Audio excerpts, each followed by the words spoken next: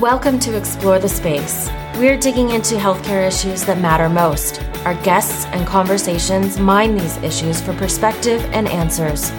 There is a gulf between healthcare and our communities. This is the place to talk about it. Now here's your host, Dr. Mark Shapiro. Welcome back to Explore the Space, and welcome to episode number 161. I am your host, Mark Shapiro, and my guest in this episode is Dr. Narjust Duma. And NJ is an oncologist at the University of Wisconsin Carbone Cancer Center, and she specializes in lung cancer in women. She is here to help us with an issue that she has expertise around that is both scholarly and hard-won. She comes on Explore the Space to talk about unconscious bias and microaggressions.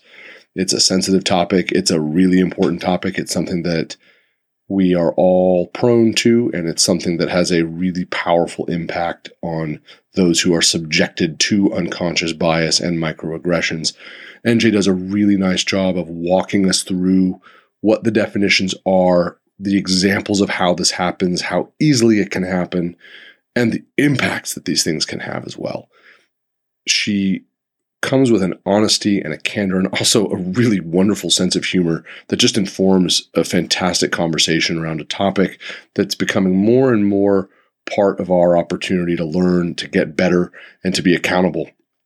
Before we get to the conversation, I want to invite everyone to please come to the Explore the Space podcast website, www.explorethespaceshow.com. We have just done a big overhaul. We've added a search field where you can go and search by keyword or by guest, and you'll find all of the content. You can go to the podcast page, which you can go by clicking the subscribe now link on the homepage or click on the podcast tab.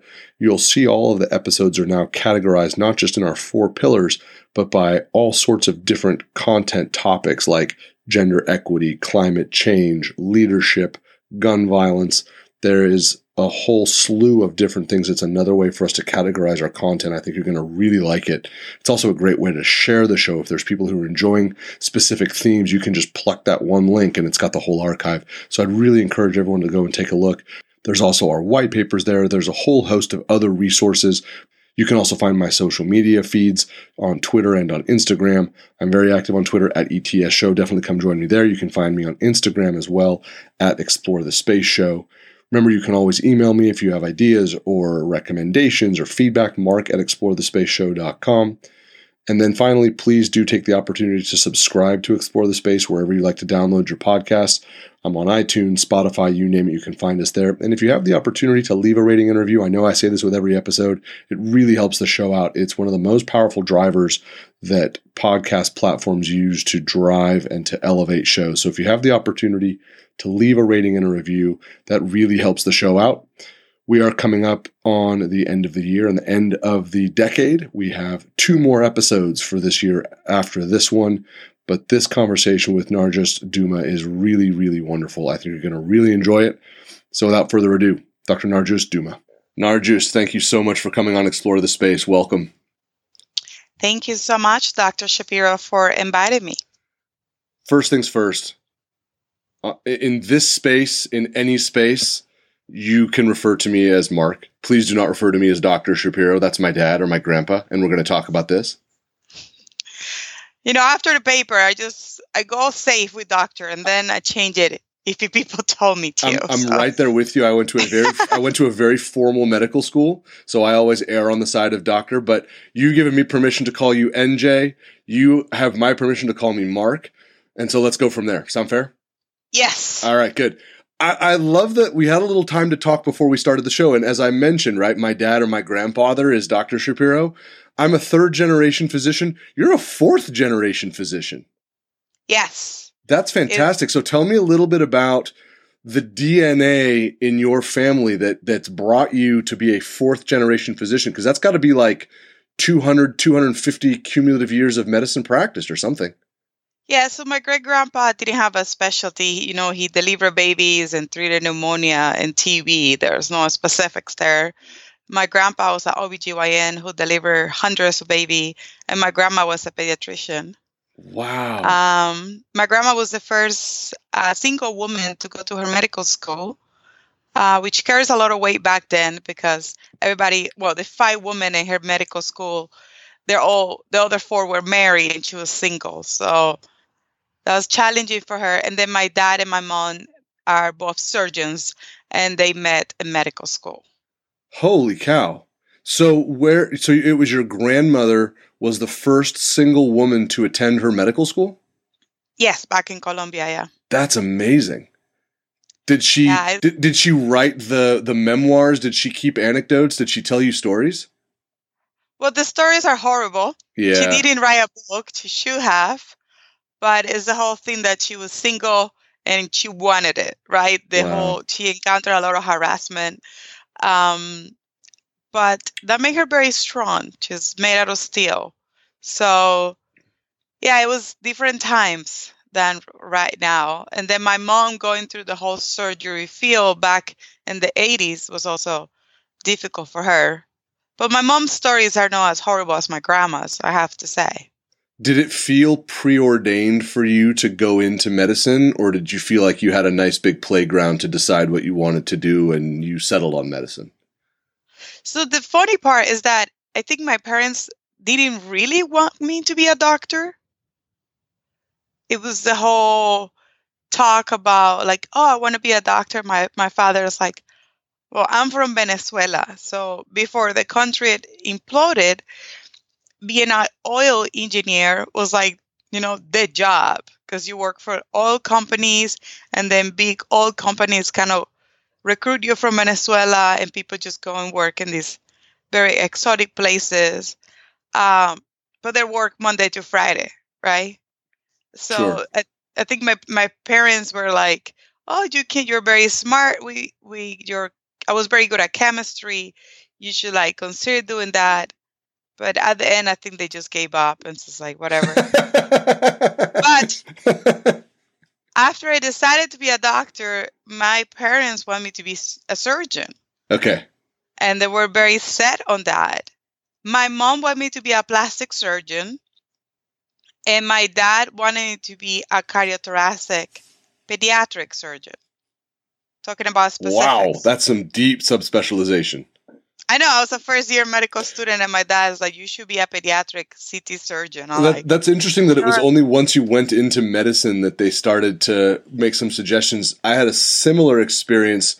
My grandfather's a physician. My dad's dad, he's passed. My dad is a physician. He's now retired. He was a nephrologist. And my parents wanted me to, find my own path and figure out what I wanted to do. And I felt like I came to medicine on my own. But once I got into it, it was definitely like, Mark, nephrology is pretty cool. You should think about being a kidney doctor. Nephrology. What do you think about, are you enjoying your physiology? What do you think about transplant rounds? It was like, all right, I got you, Dad. And I actually almost did. I really, really liked it, but I really wanted to I wanted to stay in the hospital, and I really enjoyed my hospital medicine rotations. But it's funny how it sort of starts once you make the plunge, then the parents want to get in. I know. And then I remember calling my dad. I was at MS3, MS4. And I'm like, Dad, I'm going to be an oncologist. And then my dad is like, a surgical oncologist, right? I'm like, no. And then my dad was like, sure, this is a rotation you like. That you should pass, right? Yeah. And I went to my surgery rotation and I was like, I need to go back and I used to go back to like the cancer center just to like be with my patients with cancer. And then I called my dad again. He's like, no. And I think my dad still wakes up in the middle of the night and he's like, no, she didn't went into medicine. He's waiting for you to say, I'm going back to do a surgical residency. And so then I'm in internal medicine at Rutgers. And then my dad is like, so, okay, you're in medicine. So are you going to do one of the specialties with procedures like GI or? It's funny too, as I'm hearing you say this, everyone that's listening to this show whose parents are physicians or anyone who went into the same profession as their parents, they're all experiencing a lot of countertransference right now. I'm sure they're all going, oh, I remember when this happened and that happened for sure. Yeah. And, there's this thing going in social media that a doctor's call and the plane and the father says on his back. Yeah. So I was trying to think about my dad and me in that situation. I'm pretty sure it was like, is there a doctor in the plane? And then my father would say, kind of. Go and eat Oh, some no. Pembro. Kind of. Oh, no. You You know, go get some Pembro and then make the DNI. That's what he said. oh, no. Did you put that one on Twitter or no? No, but I really imagine that's what my dad would say completely. Go Oh, and that's get them some hilarious. Pembro and make them DNI. Yeah. I think my parents probably say, are you going to go record a podcast with them or something like that? It is interesting, though, how much that sort of it doesn't stop completely. You know, my parents, they're happy that I do what I do and all of that. But I do sometimes wonder if did I fulfill the vision my parents had for me? And I think we all kind of have to just work through that at our own pace and in our own way. Yeah, there's a whole joke that you can never please your abuelita. That's like your grandmother. Yeah. She loves you, but you are too skinny or too fat. You have one boyfriend or she doesn't like the boyfriend. So there is no way to please your abuelita. Oh, no. Well, yeah, it's part of the journey that we do. And I will say this. You and I connected on social media. You and I are in that category of we've never met in real life. Hopefully that will change someday where we'll get to cross paths at a conference or something like that. But what I've enjoyed about being able to meet and interact with so many other talented people from so many other professions and specialties within our profession is learning about these incredible skills and the diverse experiences that we all have. And I feel like you have carved out a really important space that for me has been a really important learning opportunity. And it's in bringing forward a term that is one that I'm trying to, as quickly as possible, learn about, embrace, and get better at. And it's this idea of unconscious bias within the profession of medicine. And you're one of those people who I look to and check in on and follow because I learn. And it's valuable for me because it's something that you clearly have hard-won expertise, but also expertise that comes from being a scholar and a student and having done all the work that you've done. But I want to start very high level. When I say the word unconscious bias, just so that we have shared understanding, what does that term mean? So it can mean a lot of things. Yeah. The main thing is that first is not explicit, like it's not on purpose. It's just part of how we have been educated through our life about what things supposed to look like the others, right? So the main thing about unconscious bias is the majority of people don't do it on purpose.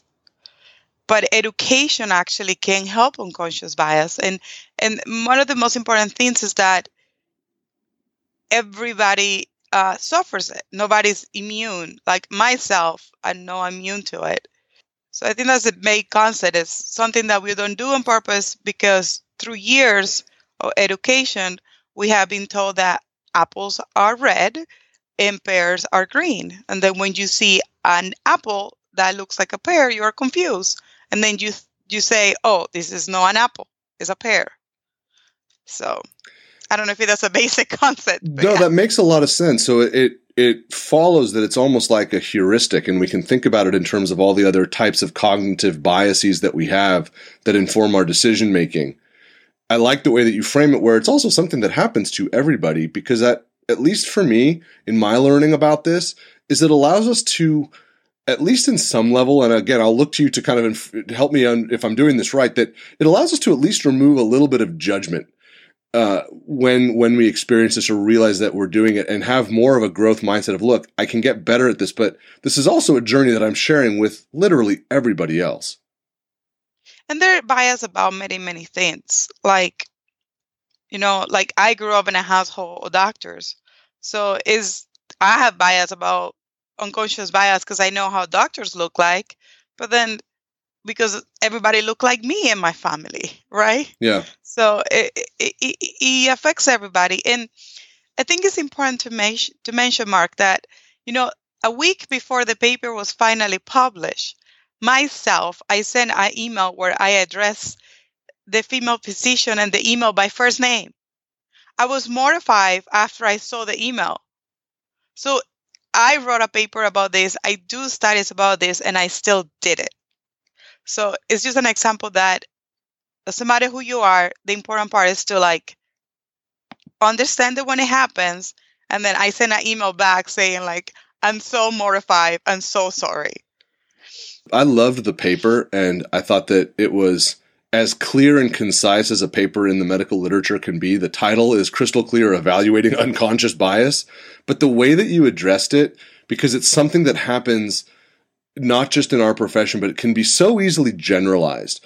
And that's what I like about having conversations like this isn't unique to medicine, right? This was speaker introductions at, in this case, an international oncology conference, but it could be any conference. It could be any meeting. How does unconscious bias inform the way that we introduce speakers in a public setting? And for me, that was really eye-opening to, I think, also get back to this idea that this isn't just medicine. This isn't just you or me or the person next to me. We're all doing this work around evaluating our unconscious biases together. It is a process. It's an educated process. And just to loop into why do we start Latinas in medicine is because part of the unconscious bias is that we have been educated that a doctor looks like this. And everybody who doesn't look like that then is not a doctor. But if we work together and improving the image of that, yes, Latinas can be doctors, Latinas can be PhDs, they can do many things, then a little bit of that image we shift. And then when we introduce that Latina, a woman, we know like, oh, she can be a doctor, right? So that's what one thing led to the other.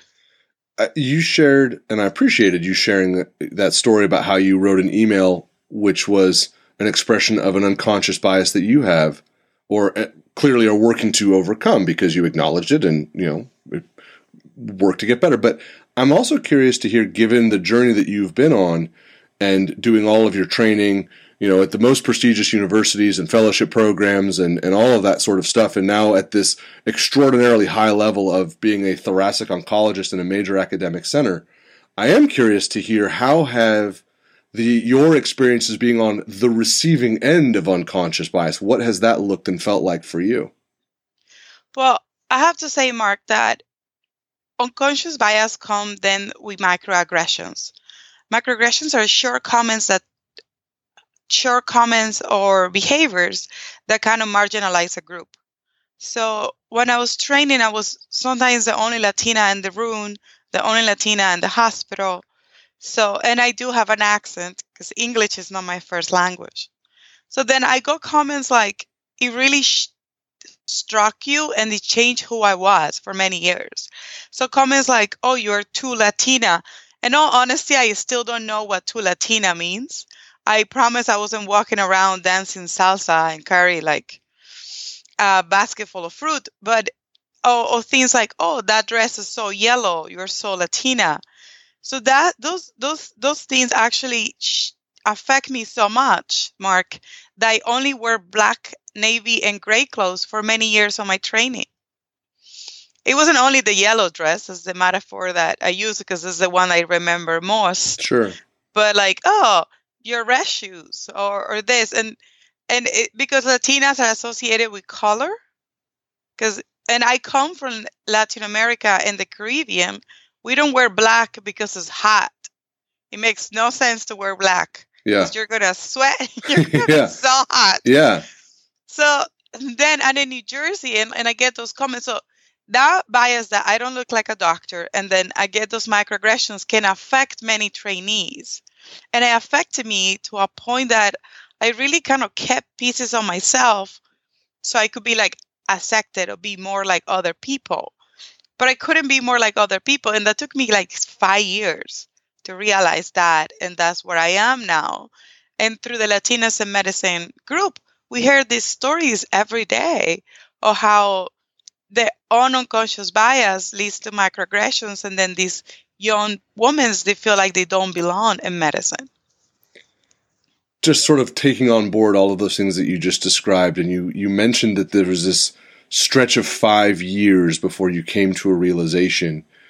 And I'm curious, was it a progressive journey, or was there that sort of eureka moment around understanding the impact of these unconscious biases and microaggressions? Because you've had these experiences, and I would imagine they are probably ongoing, but you are so advanced now in being able to recognize and handle them. We're looking for those levers that all of us can take on board and people that are listening can bring on board. Was it a progressive journey for you, or was there that sort of, wait a minute, in terms of learning how to handle and deal with and process this? Well, the thing of becoming my true self, that was because I was exhausted. I was so tired trying to be somebody or just hiding things from my personality. The thing about microaggressions is it's like going to the gym. The first time is painful. The first time you call one out, it's like, the first time I just bought a Peloton bike. So like I'm in a lot of pain right now. So same concept. Same concept. The first time you go to the gym is painful. The first time you call out a microaggression, you're like, oh, did I do it right? And you're like mortified for days. Now, the more you feel comfortable that you belong, that you did the training, that you're a doctor, and that comments like this morning, I got a comment like, oh, but you don't look like a woman that cooks. And I was like, so how a woman that cooks looks? Because honestly, I came around with my apron. But that took me years to say that. That was this morning? Yeah. Wow. So that's the place that we're in. This is still ongoing work for you. Yeah, but you get better at it, right? So I was able to snap right back. But sometimes, you don't have to snap right back. You call the person, do in front of everybody, and you discuss it. But that's what I told the young women and men, that if you encounter these comments at the beginning, the most important thing is that it's nothing to do with you. Like, you are who you are, and you are where you are because you work hard. So expand on that a little bit. If somebody hears a term that they take on board as being a microaggression born of unconscious bias, that maybe not the first, but a key step in handling it is to recognize that it's actually not about you specifically. Yeah. So one of the very common microaggressions I heard from many of my mentees is like the whole phrase about where are you really, really from? Because some of my mentees are first generation or second generation Latinos and Latinas. So they're like, oh, I was born in Chicago. And people are like, oh, really? Where are you really, really from? So I want them not to feel like they're no belong in the United States and they're not part of the country, because they are. Yeah. So it's just the other person trying to just not phrase things right. Like, where is your family from, or where's your descent? Yeah. So I just make them just educate them.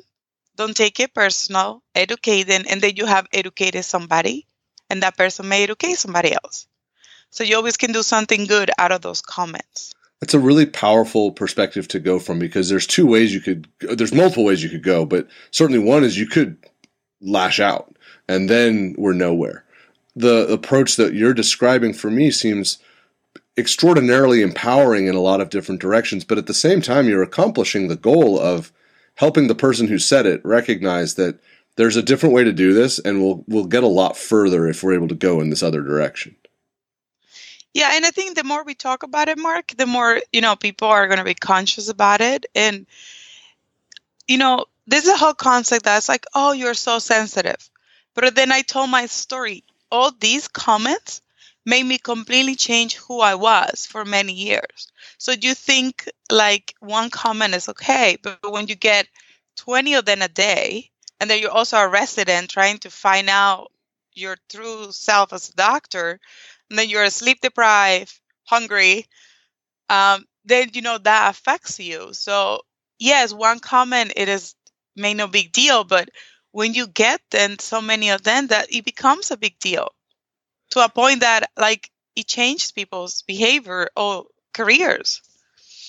So I think the whole thing is one is not okay, but just take into account that person who got a microaggression maybe got another one 20 minutes before. Yeah. So there's the in the moment impact, but there's also the cumulative impact, and the two work in lockstep to cause real harm. Yeah, so it's not like we're oversensitive now. It's that the people that we survive all the microaggressions were finally all talking about it, that it was uncomfortable.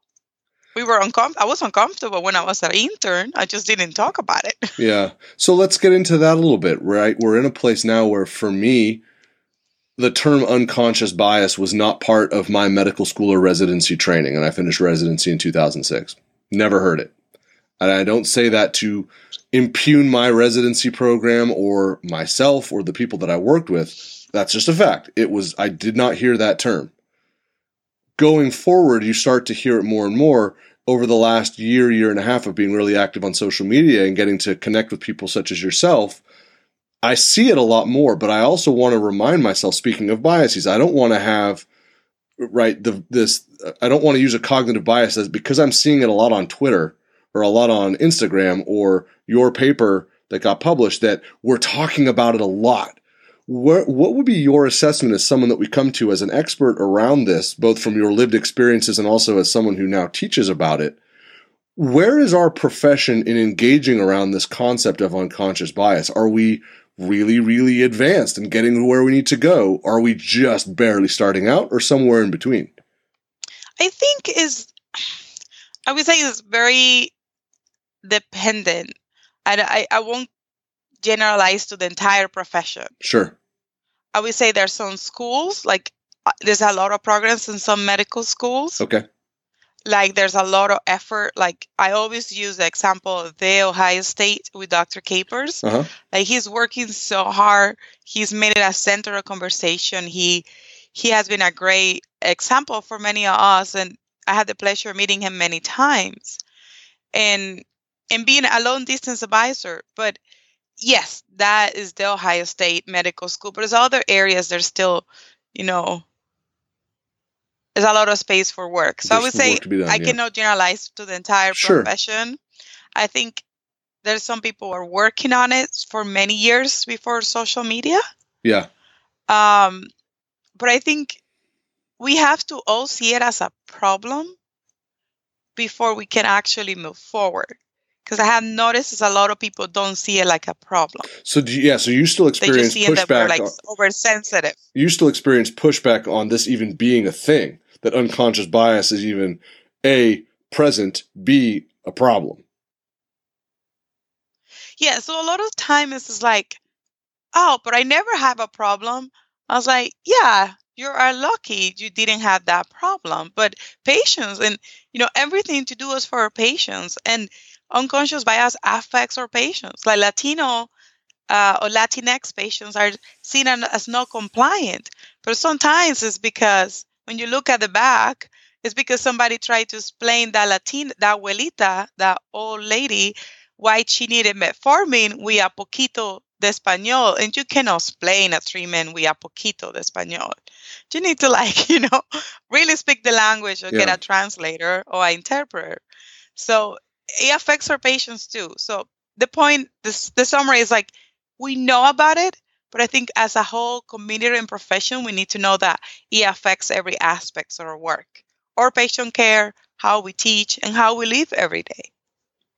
So with that as a really important springboard, that it is this topic of unconscious bias affects every aspect of what we do within our profession, and that makes total sense. What are the resources and the tools that you use to learn and teach from, and you also direct other people who come to you saying, I'm hearing this term, I'm experiencing this, I'm seeing it, I'm seeing your articles, I'm seeing you on Twitter, and I want to learn and get better at this. Where do you direct people? What tools and resources have you found the most effective? So the AMA and WANC have good materials on unconscious bias. They also have a test that you can take about your implicit bias. So that will give you some introspection of yourself. I do the test like many times and I have found that I still have some bias despite having taken the test many times. So I will direct into the WANC website, and they have the implicit bias test that you can take, and then you can recognize your own bias. And that's the first step. And then they also have materials there. I will always to people to resources depends on what they do, because there's a lot of research. So if you're a basic science researcher, if you're a behavioral science researcher, the material will be changed, because you cannot read all papers about unconscious bias. You wish, I wish, but it depends on what you do. But Yeah. I would recommend the test.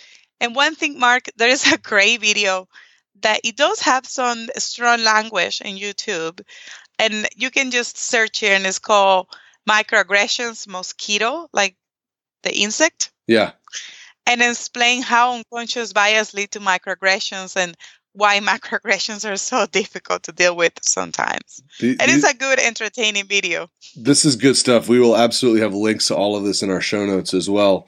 What is your sense of the appetite for people within the profession of medicine in all service lines to learn about this? Do you get pushback around it? Do you feel like it's something that's going to be a rapidly expanding part of your professional work in terms of your academic pathway and your clinical work?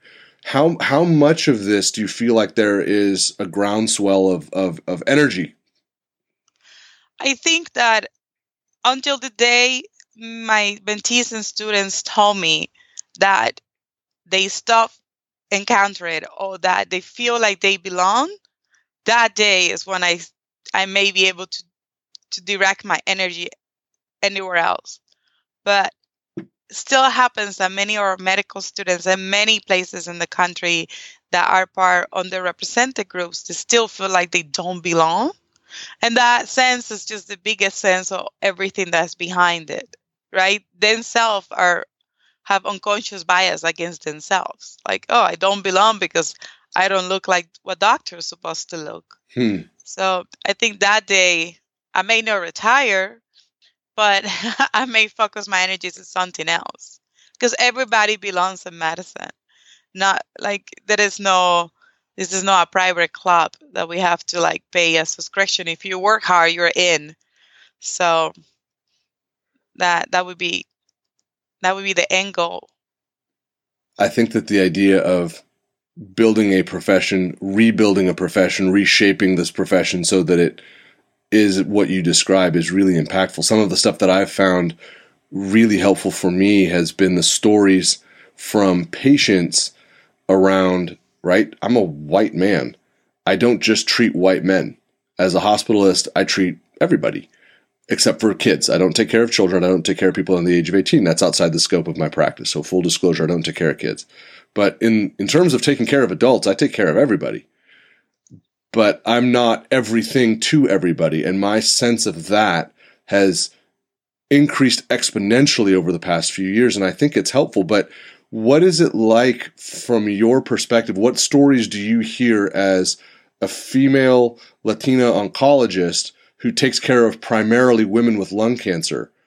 What is the resonance of having someone like you, and I use you in quotations, that like meets like, when a physician who is similar in appearance, background, affect, all of those things to a patient, what is that impact as opposed to me as a white male walking into a Latina woman's room to try to help take care of her as her physician?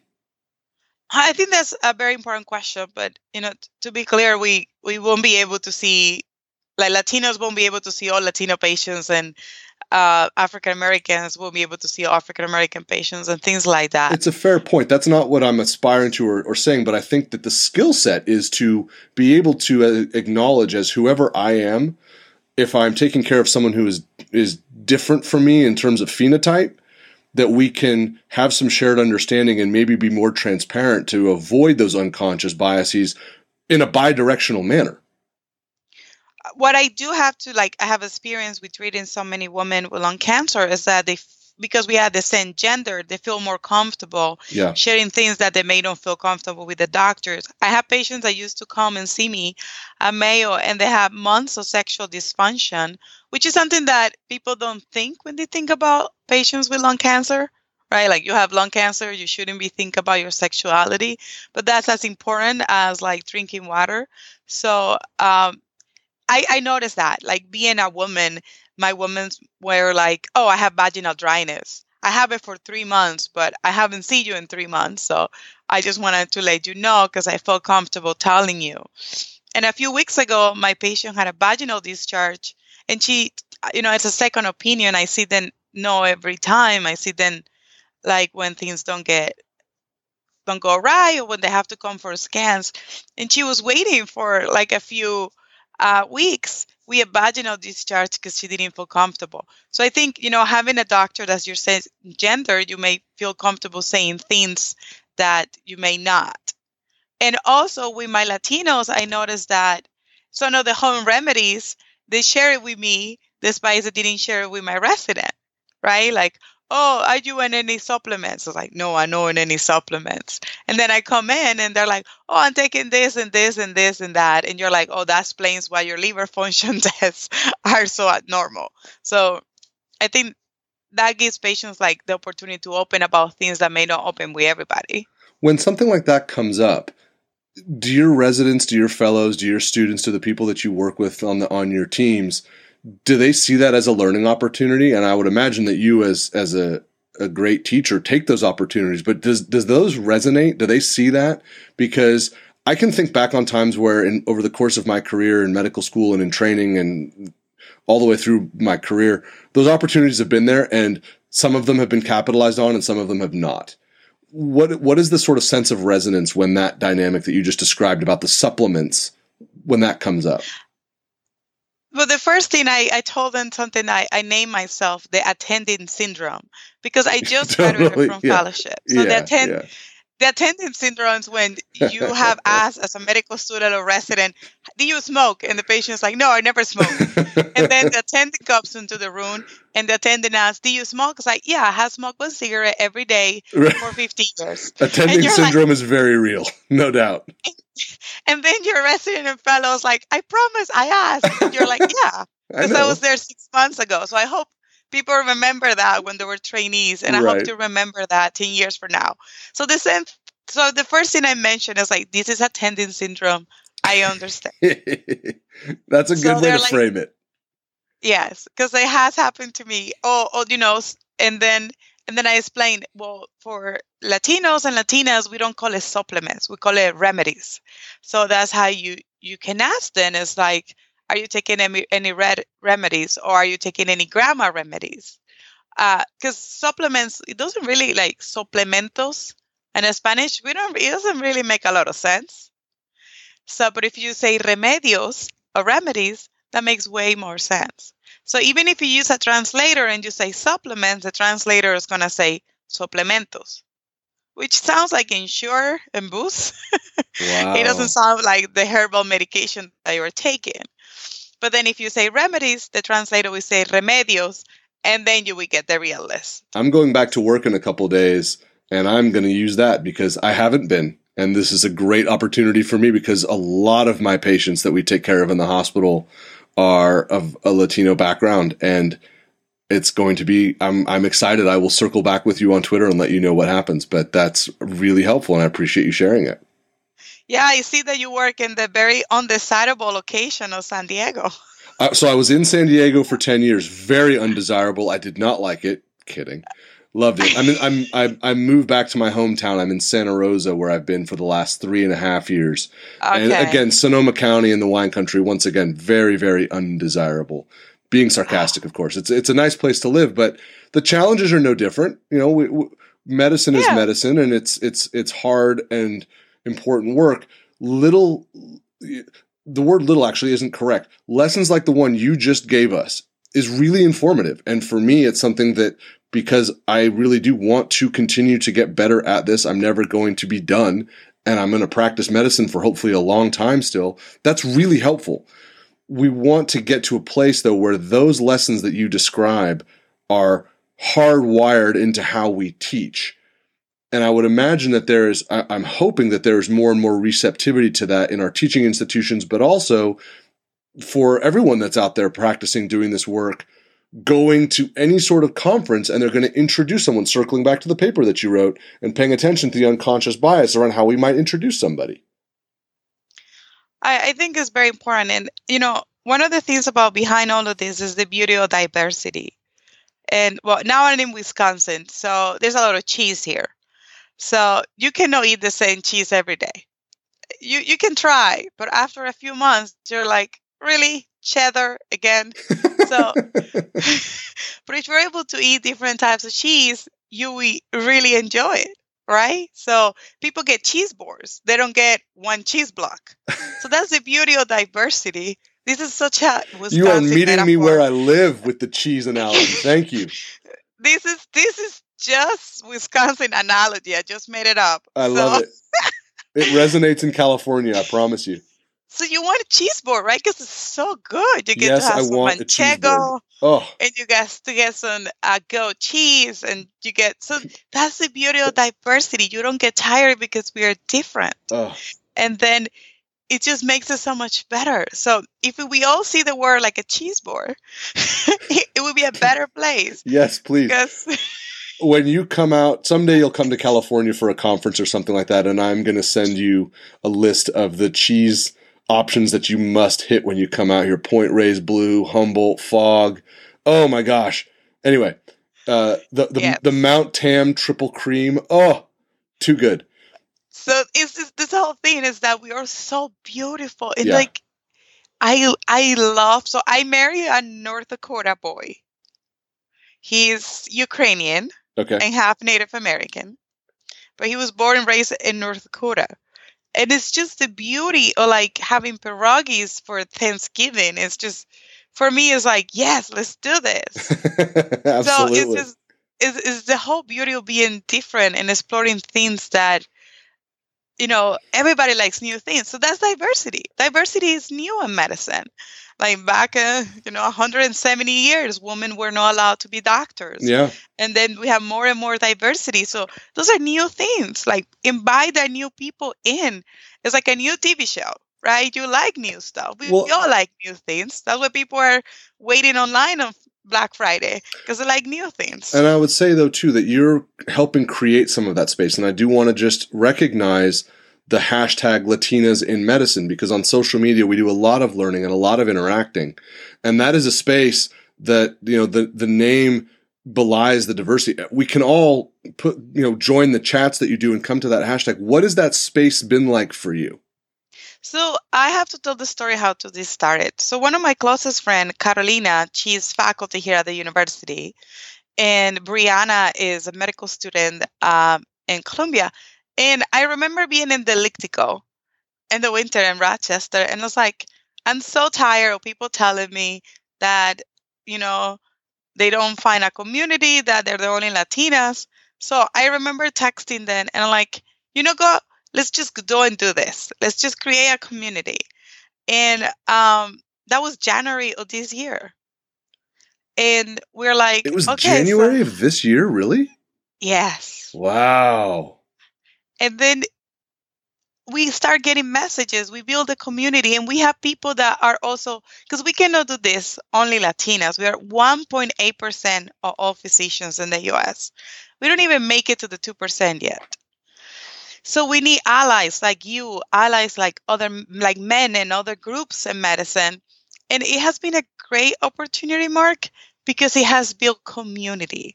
These Latinas feel like they can be part, they can feel like that they can do it. And we don't have to be all close together. Like, I can be very inspired by Dr. Jenny Bencardino. She is the chair of muscular radiology in Penn. And I'm inspired by her, but she is very far away from me, and I never have met her in person. And I'm very inspired by Dr. Monica Gutierrez, who is in Texas, and she's also senior to me. She just ran a marathon, I think, right? I know, she just runs. And you see, like, people think Latinas don't run. Yes, we do.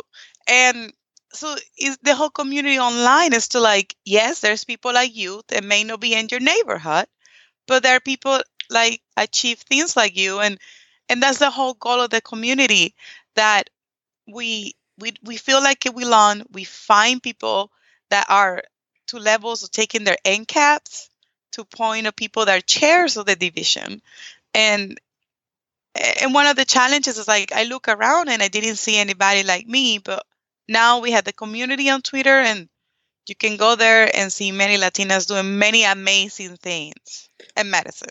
I love the way you described it, and I love the names that you mentioned because I follow all of them. So it feels like you have created a place that's really inclusive for anyone that wants to be a part of it and participate in the chats and follow on social media, that it's all there, because I just think the way you've framed it is really intelligent and it's really inviting. And I think that that's really great. Where do people find this? If they want to connect with you, if they want to follow Latinas in Medicine, where do people go to find you? So our community name is #Latinas in Medicine. So the name includes the hashtag. And it's just the whole thing of putting it all together and registering the hashtag. And it can be used for anything. They can just find us on Twitter. We have merchandise. I know, it's so exciting. So we have stickers. I'm going to send you some, Mark. We have stickers. We have ribbons. So right now in the Society of Radiology, we have 2 ambassadors, Dr. Martin and Dr. Teresa. They're both there. They're both Latinas, and they have Latinas in Medicine ribbons that you can put in your badge. And that way you can identify each other. It's like, hey, how are you? That's so great. There's nothing better than merch. I love merch. So good for you. Yes.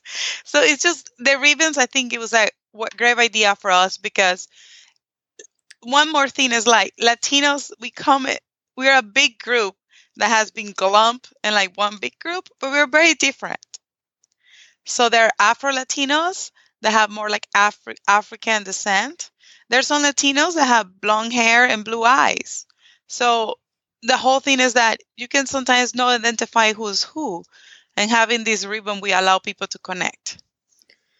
This is wonderful. We're going to have links to all of this great stuff, all of these resources that you've given us. They'll all be in the show notes. So definitely, if you're curious and you want to engage with the unconscious bias self-assessment you can do, the YouTube clip that you mentioned, and then all of these great people to connect with on social media, that's all going to be in our show notes. NJ, this was awesome. I really appreciate you taking some time and sharing your journey and your vision and all of these extraordinary tools to help us on this work, because it's longitudinal work. And so for you to come and help us on that and really provide some rocket fuel for that journey is very, very special, and I appreciate it. Thank you so much, Mark. It was wonderful talking with you. So easy. So I like it. Well, that's very great. Nice. Then you'll have you come back and we'll talk some more. Great. Thanks so much. Thank you for listening to Explore the Space. Visit us on our website, explorethespaceshow.com, and please subscribe to our podcast on iTunes. Follow us on Twitter at ETS Show, and you can email Dr. Shapiro by writing to Mark at explorethespaceshow.com.